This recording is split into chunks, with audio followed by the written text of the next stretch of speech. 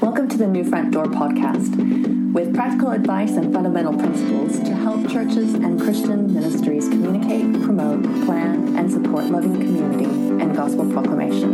For more information, visit newfrontdoor.org. In this episode, Christian DeKevitt and Mikey Lynch give advice on how to help your average church volunteer cope with being overwhelmed by the complexity of church database software. I would think if you have a lot of older, I'd be keen to hear what Christian says, but I would make the decision possibly, don't require them to have to interact with it ever. So have it something that you have, say they're aware that this is the new software tool we use as a database and for other things, so they know that's what we're now using, but don't require them to have to log in. I think that's, set up the system in a way that it doesn't require that kind of thing. In which case it can be very simple, that the church can just have in the bulletin the logo and say, we use a new database, rostering and email software. This is where we keep these things with careful privacy policies in place. If you're concerned or would like more information, we'd be happy to talk with you. That's all you would need.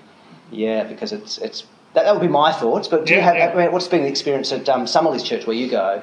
You have some people older, some people younger. Yeah. Yep.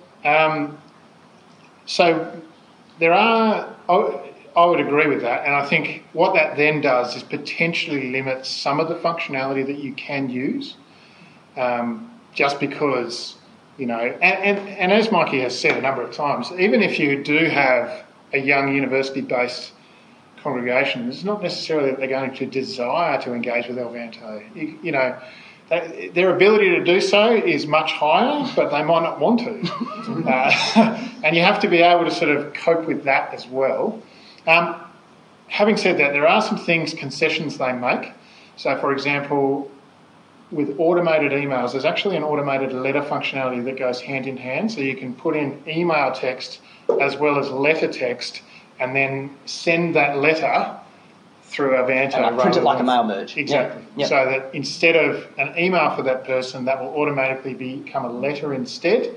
And that is obviously very useful if you need to mass. And they've got a wonderful mailing list sticker thing that you can type in. You can buy the right sticker printer, so it will print straight onto the stickers and be put straight onto the envelope. That's right. Without having to know your office sort of wizardry. Yeah, absolutely. And that means for them they get the benefits of using Elvanto without necessarily even knowing it exists, because they get the letter, and that's something they're used to, and they're used to the church sending them letters. That's only something they've added in the last 18 months, and I think that's in response to that problem.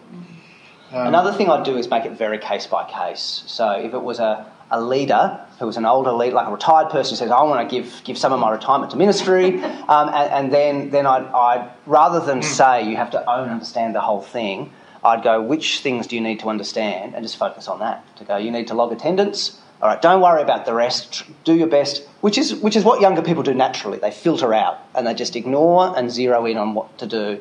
I see my kids who've just grown up using stuff, and they just do that expertly. They find the button and so on. So I'd be doing that. I'd sit down with you with the screen together.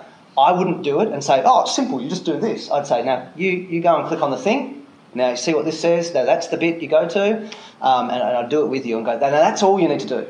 There's a menu down the side. Pretend it's not there. That kind of thing. Yep. And at the end of those meetings, I'll always say to the person, now, I want you to know that at the end of this meeting, I'm assuming the first time that you do this by yourself, you'll forget everything that we just did then, which is fine. So you just give me a call and you can I'll talk you through it on the phone. That's the kind of approach I'd take. And if you then stay involved, then probably slowly through that, the confidence would grow. And do you think that's a fair call? I think that's a fair call. I think the other thing that's key is that documentation that you said. And that's partly because when someone approaches a system for the first time, even if you've just said to them, just find the groups, they open the menu and there's 30 options. That is cognitive overload. And the other thing about Elvanto is it does have some nasty UI surprises. I'm not sure if any of you have hit these. So UI means user? Yep, so the user interface. So somewhere, for example, on a people flow, just to give you a very small example, there might be something that says 15 not started. You click that and you see nobody. And you go, why? There's 15 people that haven't started this step. Now, the reason for that is they're not due yet, but nothing in the interface tells you that to expect when you click on the 15, it will show 0. we're constantly talking to Avanto about these kinds of things and about the problems. I guess some of their documentation, as Mikey said, is written in a way that presumes you understand Avanto. And so producing your own documentation that actually says, look, open the menu and click this word groups and then click this and do this, it frees someone up from even having to think about understanding the rest of the system.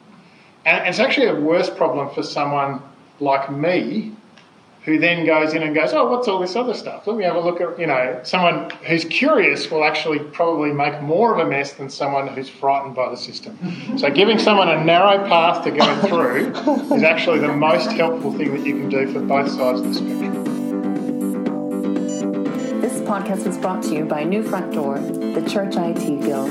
New Front Door exists to help churches and Christian ministries to use IT tools to support IT volunteers, to love people, and proclaim the gospel more deeply, efficiently, and effectively.